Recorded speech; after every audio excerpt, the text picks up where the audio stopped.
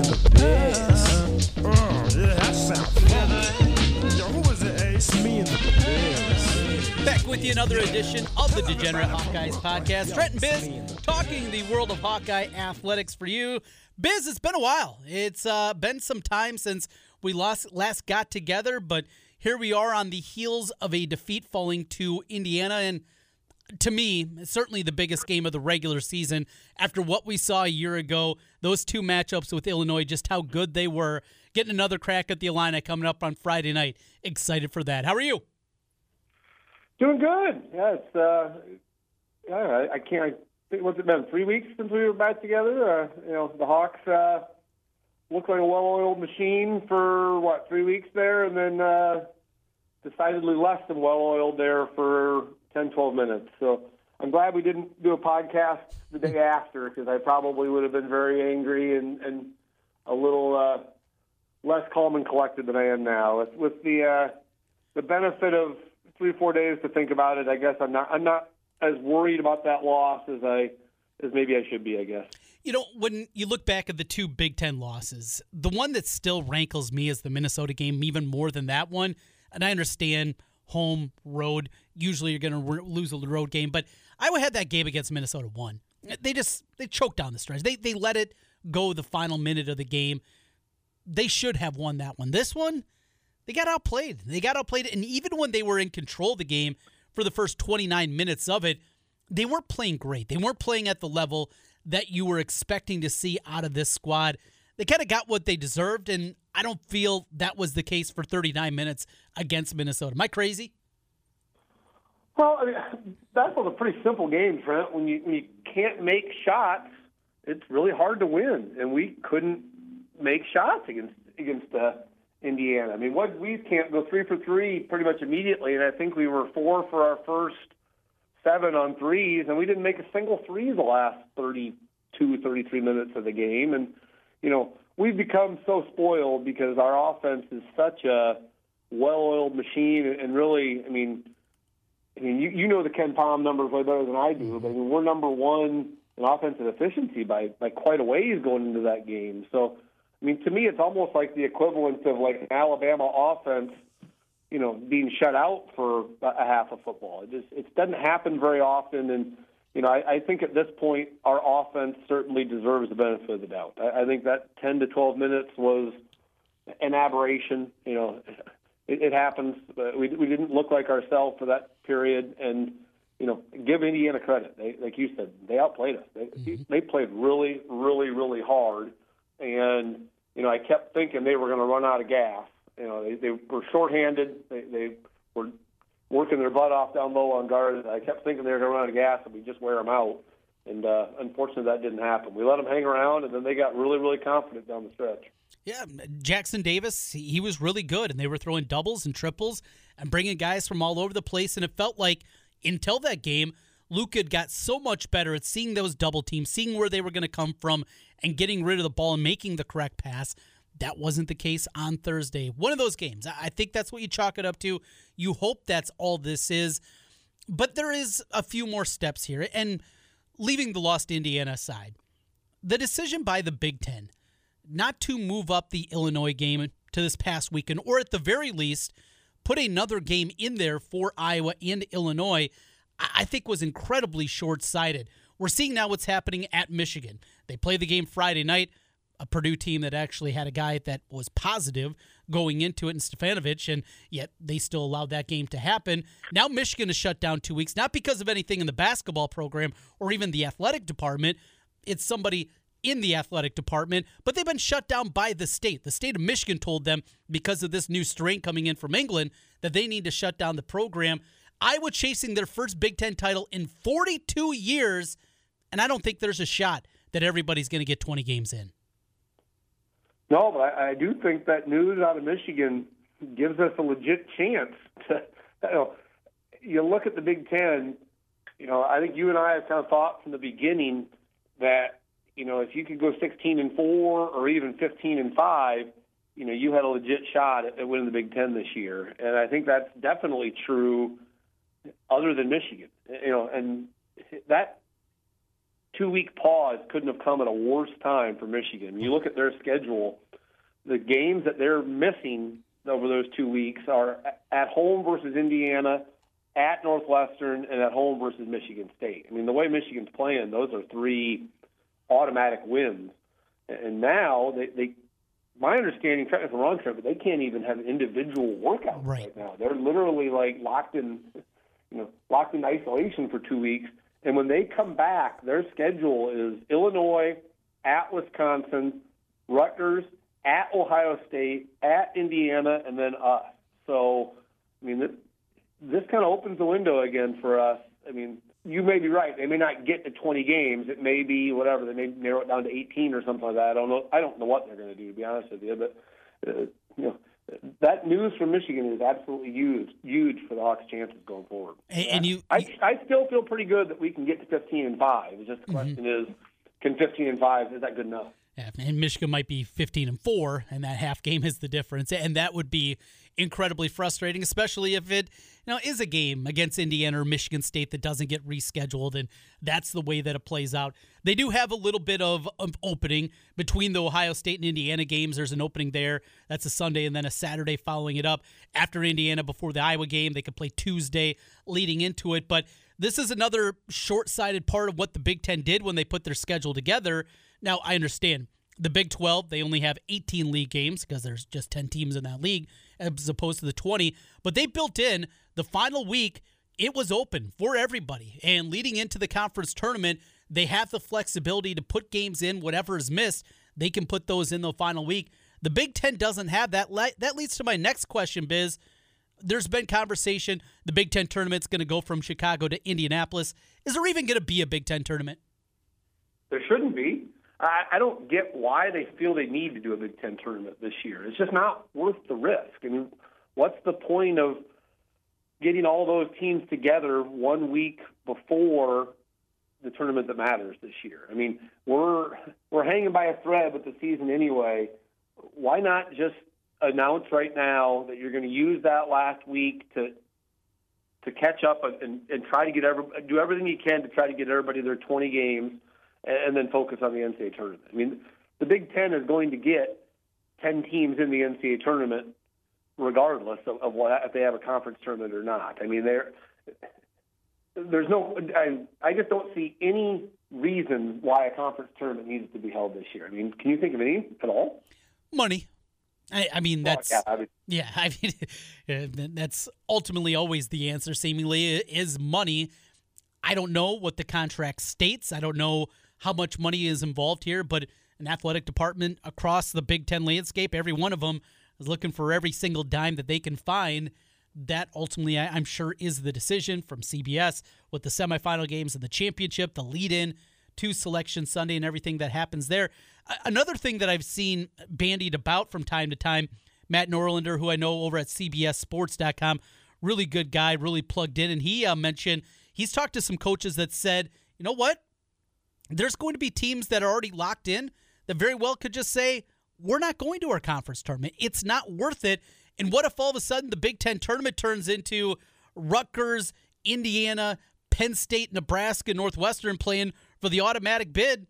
Very well could be a realistic possibility. That's what we see. Because if you're Iowa, what do you really have to play for? If you already feel like you're locked in, you're going to be a 2 or 3 seed in the tournament, that's where you are. What does going to Indianapolis do for you, short of very likely hurting yourself and putting yourself in a position where you can't play in the tournament and teams like that?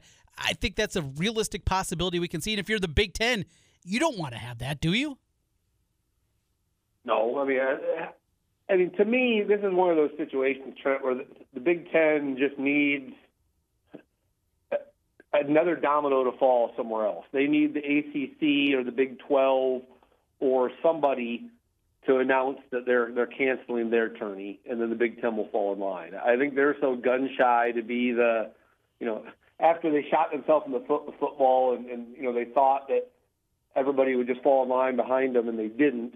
I mean, I think they just don't want to be the first one to come out and say, we're not doing the conference tourney. So, I mean, my gut feeling is that at some point, another conference is going to say, we're not going to do it, and then everybody's going to say it. So, but that's that's to me that's logic, and that's not money talking. And so probably in the end they'll probably have all the tournaments, and then there'll probably be some sort of a super spreader at one of those, and then you've got a whole nother mess. So I don't know. It just, again, you're right. It comes down to money, and money talks, and so they'll probably have those tournaments. But from a purely selfish perspective, when you're talking about a once-in-a-generation Iowa team, I really hope they don't have the tournament. They just need to focus on the tournament that matters, and that's the one that starts the week after in Indianapolis. Biz, here's another component, and maybe it's just because of our perspective, because of the 42-year drought for a regular season title. If you asked an average Big Ten fan, what would you rather see?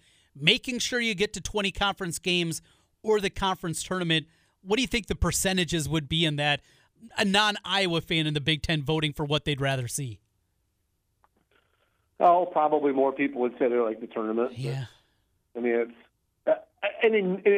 and in a normal year, I would say the same thing. I mean, I love the conference tournaments, man. I think they're a really fun 4 days of basketball. It's just enjoyable to watch. But this is not a normal year, and this is not. I mean, to me, I'll change my answer on that. I think this year, I think more people would vote to just. I don't think there would be a huge public outcry or anger if they dropped the tournament this year. I think most people would look at it and say that's probably the sensible decision. But people aren't sensible. We know that ultimately. No, and it's not the money-making decision. Right. Well, speaking of people not being sensible, Jordan Bohannon had one of his worst games and certainly his worst shooting game of his career in that loss to Indiana. Before that, though, the dude was on absolute fire. Conference games only. He's second in the Big Ten in offensive rating, second in efficiency, field goal percentage, on and on and on, shooting 45% from three. It was ugly Thursday. Concerns are chalking it up, and his importance to this team, it's not just him shooting the ball, which is a big part of it, but his swagger, when he has it, this team is different. Well, I mean, it's pretty simple, Trent. You just look at how he played in the 3 losses compared to the 12 wins. And I'll just say, I'm pretty proud of myself because I found this information all by myself. Oh, wow. I gave Statboy the week off because, honestly, you and I just slapped this together at the last minute. But believe it or not, we actually do plan normally. So this is my, plan might be a stretch. we send a text saying, do you want to do this, basically? And then I send a text to Statboy saying, find us some good info. But I didn't take that second step this week, Trent. So here's the info from me. So it's probably wrong. But if you look at it, the 3 losses, his numbers are not just bad; they are brutal. 4 for 26 shooting from the floor, 1 for 20 from 3-point range. But then, like you said, it's not just the shooting. It affects his whole game. He's just not as aggressive. He's not as confident. In those 3 losses, a total of 8 assists and 6 turnovers. So, and as you'll see here in a sec, I mean, that almost 1-to-1 turnover ratio is not even close to what he does when we win. So yeah, 3 losses. The common denominator in those 3 losses were we got bad J-Bo. On the flip side, you want to hear how he's done in the 12 wins? Oh, I bet it's ridiculous if you take those games away. Yeah, the 12 wins, he is 45 for 98 from the floor, but he's 38 for 84 on threes. And then assists, 62 assists and 15 turnovers. So you're looking at a 4-to-1 assist-to-turnover ratio, and you're looking at a guy that's shooting 47% from three-point range in those wins. So, I don't think it can be overstated just how important he is to this team. I know he's kind of the internet whipping boy, and people love to get mad at him, and he brings a lot of that on himself with some of the things he says and does on the internet. But the fact of the matter is we need him, and we need him badly. And that's especially true if we're not going to get a healthy C.J. Frederick over the next 6 to 8 weeks. If without C.J. Frederick, J-Bo we have to have good J-Bo if this team still has the same hopes that we've been talking about all year. We're picking nits here about still a team ranked in the top 10 nationally, but the decision, as you could see throughout that game, Bohannon just didn't have it. I mean, the shot wasn't falling, and it also was impacting the other parts of his game. To not even pull him out of the game, because I think you still want to roll with him. You still want to give him a chance to shoot himself out of it. But to not put Toussaint in during that stretch and have Bohannon run the two, and we saw them pushing some different buttons. Fran went to Perkins for a while. We had the foul trouble that was happening with Keegan Murray. So I was just surprised. I'm not asking for a benching of Bohannon and put Toussaint in there. I know there was a lot of scuttlebutt on Twitter and the like about that, but play those two guys together and try to get Bohannon going that way. Yeah, and I know, people, Joe Toussaint's kind of the opposite of J-Bo. Everybody loves him on the internet. Yes. And everybody loves when you get to see a good Joe Toussaint. But the fact of the matter is, Joe Toussaint has not been good the last, basically since the Minnesota loss. You look at his numbers, Trent. Up until Indiana, when he got a bunch of garbage buckets and layups down the stretch. I'll just read to you here. Here's his numbers. Since Minnesota. The Minnesota game, he was 1 for 6 from the field. Northwestern 0 for 2. Rutgers 0 for 2. Maryland 2 for 6. Minnesota 1 for 3. Northwestern 1 for 3. Just do the math on that, Trent. That's 3 for 20 from the field shooting, and then assist to turnovers. His assist to turnovers since the Minnesota game. His assists are 3-0-0-1-2-2. His assist turnovers are 0-2-2-1-2-3. So you're looking at a 1-to-1 assist to turnover ratio and a guy that's shooting 15% from the field. So I love Joe Toussaint. I think he's going to be a good player down the stretch, but he has not been good. I know, like I said, people love to sing his praises, and he's a lot of fun when things are going well, but he has been a turnover waiting to happen when he plays lately. I don't get. The fact of the matter is, Trent, people better accept the fact that we're going to ride or die with J-Bo this year, and we need to. We're just a better team with him on the floor when we get the good J-Bo.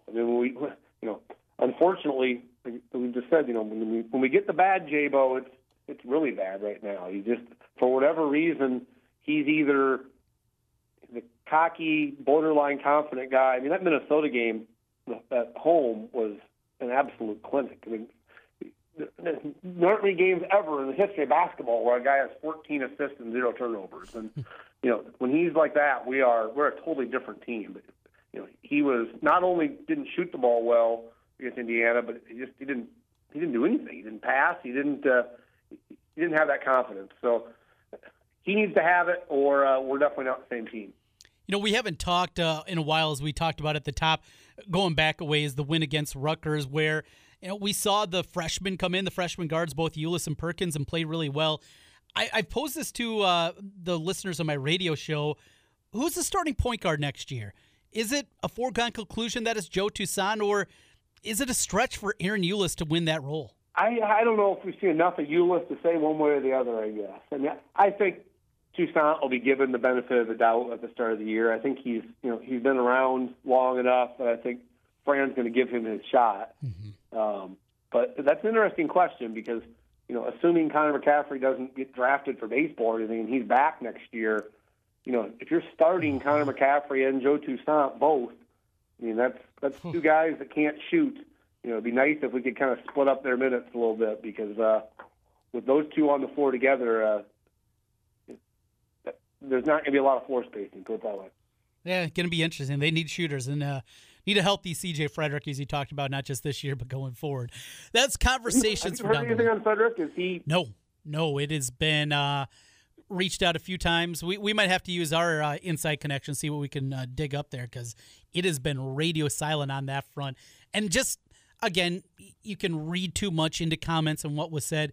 What Fran said after the game, that was concerning to me. He's had a history of issues, and it seems like in the past it's always lingered a little bit. And so, obviously it would have been nice to have had that game against Nebraska on Sunday and just beat him up. But, in the end, the 8 days may be a real blessing because it might be able to get him healthy. And I would assume we're going to see a really angry Iowa basketball team on Friday. That should be a fun one with Illinois coming in.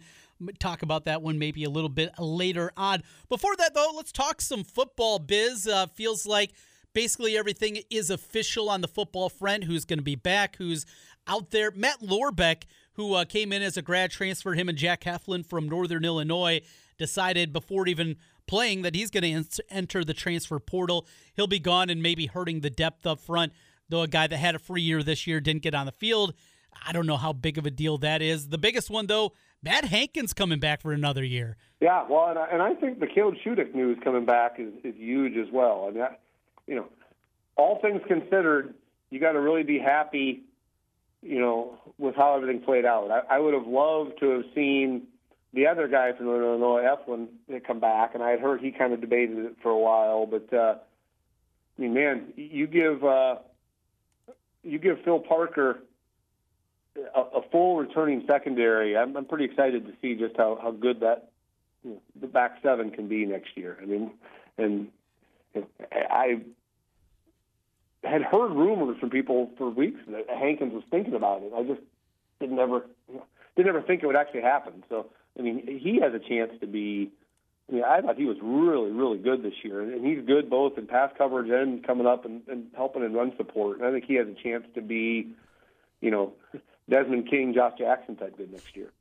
So you look at the football team, what they have coming back, and it opens, at least as the schedule is currently constructed, with a top 10 preseason Indiana team and a top 10 Iowa State team at Jack Trice to open things up. What do you got to go back to Hayden when he went crazy in the schedule there in, what was that, 90, 91, something like that, with the Miami game in Colorado when he overscheduled here. Iowa hasn't played games like this to open up the season. You don't normally think Indiana and Iowa State, though, are going to be those teams. No, and honestly, I kind of like this. I mean, I like the schedule. I think Indiana, I mean, if you're going to be a top 15, top 20 team, you need to beat Indiana at home.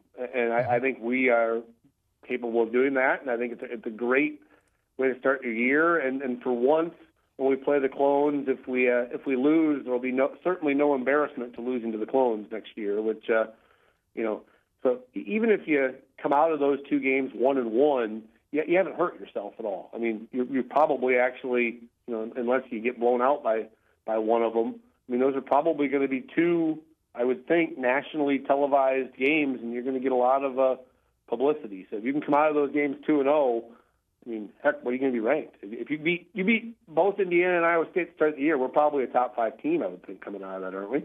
Oh, I don't think there's any doubt. Yeah, you get those two victories, and including on the road, yeah, you're going to jump up very quickly. It's Kent State after that in Week 3, followed by Colorado State, and then Big Ten play continues with the final 8 games. Road games at Northwestern, Maryland, Nebraska, and Wisconsin this season. But Scott Docterman had an article at The Athletic a few weeks ago.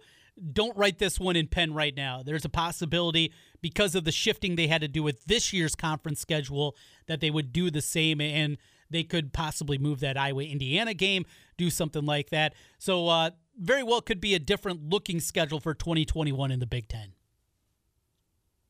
Yeah, that's a good point.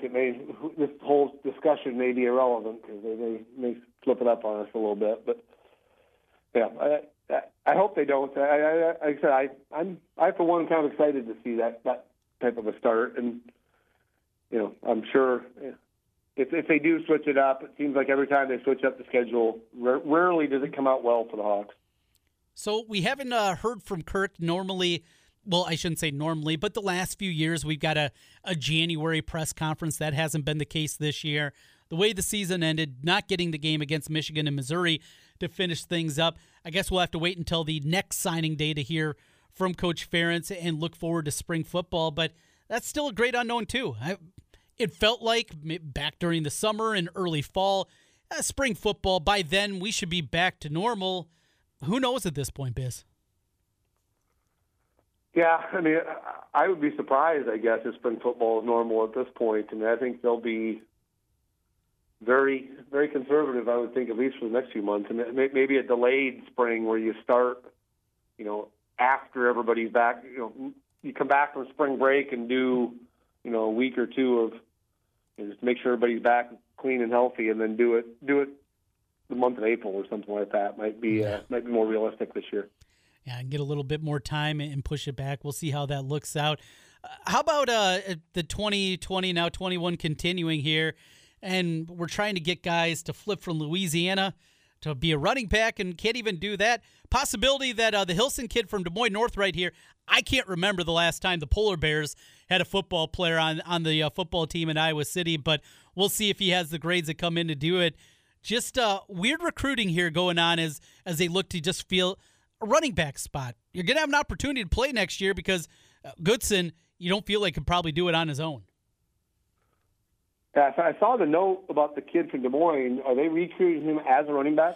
Running back is probably where he will start, is what the word that I have received, is that where he would start. But he's a really good athlete. He's a linebacker. Maybe even could be a guy that could play that cash position. There's a lot of different things that they could do with him, but it sounds like he would start at running back. Yeah, and it's interesting to hear. All I saw was his comments, and he's certainly reading into it that if his grades add up and he is accepted, then the scholarship is there and waiting for him. I'd be interested to know if that's actually the truth or not. My guess is if the kid, one of the other guys from down south, Louisiana or Alabama, if any of those were to say yes tomorrow, I would guess his scholarship would probably be out the window, wouldn't it? Yeah, that more than likely. I think you're right on that front, and we'll see what they do here in the final minutes. Looking forward to next year. Xavier Wankba called a bunch of his games at Southeast Polk. He just picked up a re-offer from Michigan. I saw they'd already offered him, and it was weird with the new coaching staff on the defensive side, though, coming in. I guess that was the part of it. 2022 shaping up to be a lot of good kids here from Central Iowa, and as a whole, we'll see what they can do on that front, Biz. So that's football. Anything else on the football front?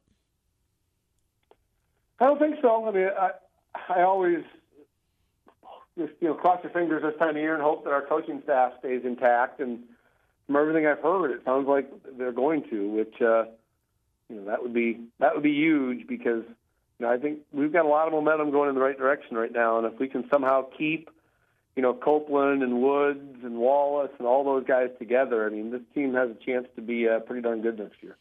Let's see if that turns out to be the case. Iowa, Illinois on the hardwood on Friday night.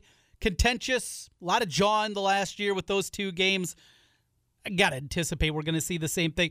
Not going to be different, not having the Orange Crush there, but it's something certainly both teams are used to at this point. You feel good about the Hawks, though, going into that one?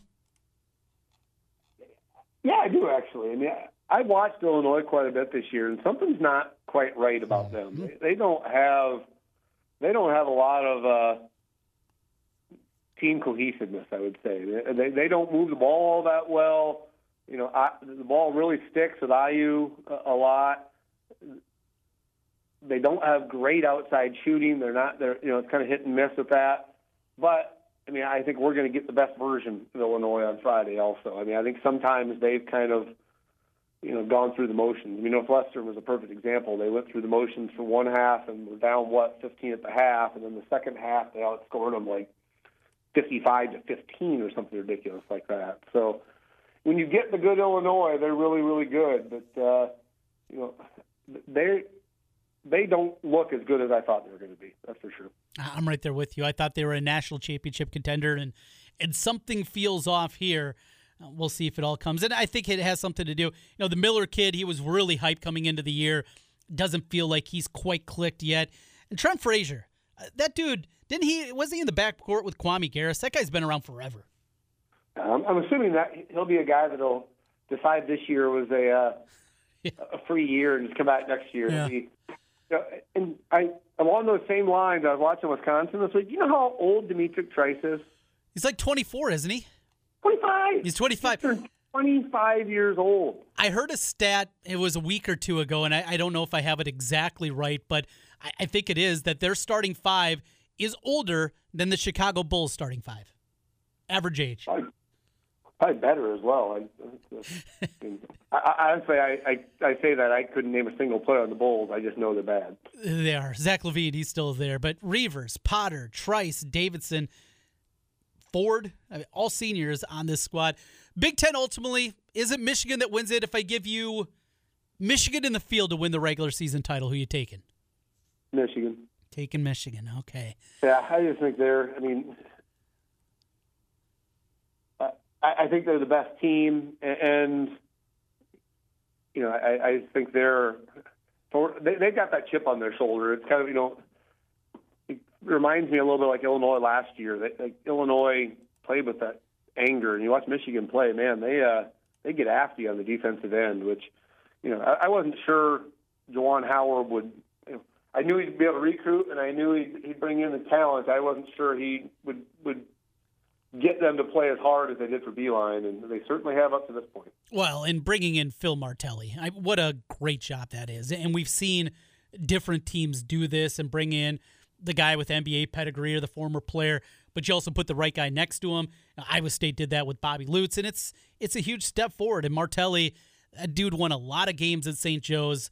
You put a guy right next to Howard on the bench. It was a stroke of genius there. They're doing a really good job at Michigan, and they're easy to root against just because of their success, but also a team that's a little bit different. I don't hate them at the same level that I get frustrated with the Michigan States and the Wisconsins and even the Illinois of the world. Michigan a little bit easier, I guess, to not have to dislike. Yeah, for me, I hate Wisconsin at a level that's like twice as much as everybody else in the Big Ten. I just get so sick and tired of them reloading. You mentioned they got five seniors. Somehow they'll still be in the battle for the top four next year. Yep. They do it every year somehow. It's impossible, and yet they do it. It doesn't matter the turnover that they have, how awful the roster might look on paper.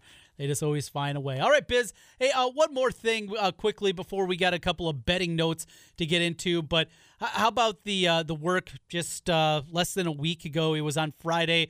Pat Angerer putting together a benefit fundraiser just up on GoFundMe for Dace Richardson, a guy that's now a cop over here in my neck of the woods over in Waukee, raising over $80,000 in just over a day before apparently Dace said, all right, that's enough. Let's shut this thing down. He wanted to shut it down a lot earlier, but going through colorectal cancer, had 8 inches of his colon removed, but certainly some great news there and showing Hawkeye fans what they can do coming together and helping out a former Hawk.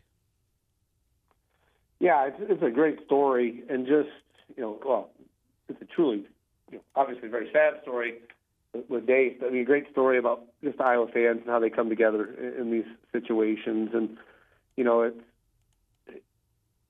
it's heartwarming to see. And, to be honest with you, I think most fan bases would probably do something similar. But, the fact that they did it, not only, like you said, raised $80,000, but they had to shut it down. I mean, literally, it would probably be twice that amount now if Dace hadn't stepped in and said, hey, that's, let's shut it down. So, thoughts and prayers to him and his family, and, you hope that, they went in and take out whatever you said, 8 feet of his innards, basically. You pray and hope that they got everything. So.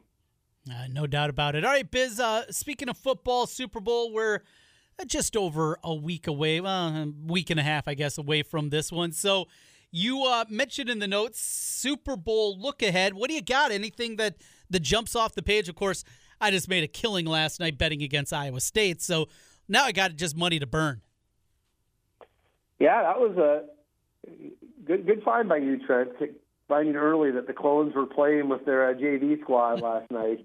I'm shocked that they didn't take that game off. But it was still on the board. You can still bet it at -5 right up till tip-off, which, there aren't many games you can feel more confident about going into it. And then of course, Oklahoma State went out and played like they were sleepwalking for the first 8 minutes. So, but good call by you. And so, yeah, just looking, Trent, at any Super Bowl lines or bets that jump out at you now that you're on a hot streak? I like the over, and I'm not a total player. I don't.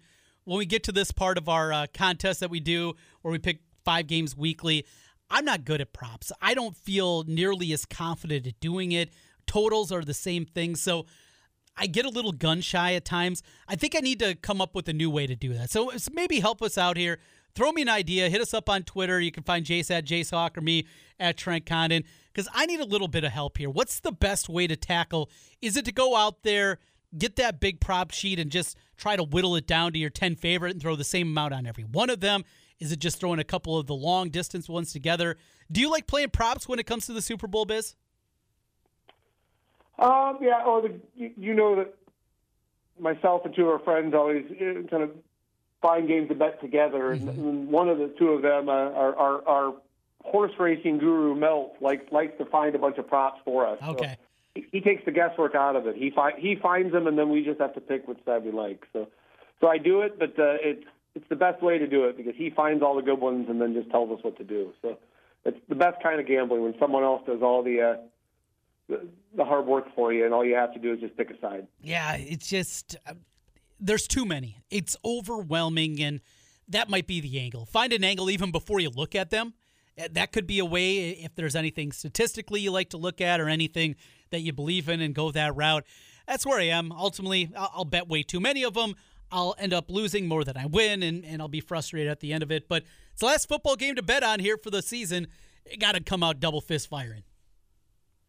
Yeah, and to me, I think, don't overthink it, Trent. I just think Kansas City is a significantly better team, and I don't know why the spread's as low as it is. Just take the Chiefs. They're going to win by 7 or more. Well, and that's actually another thing to bring up is I have a future that I bet on.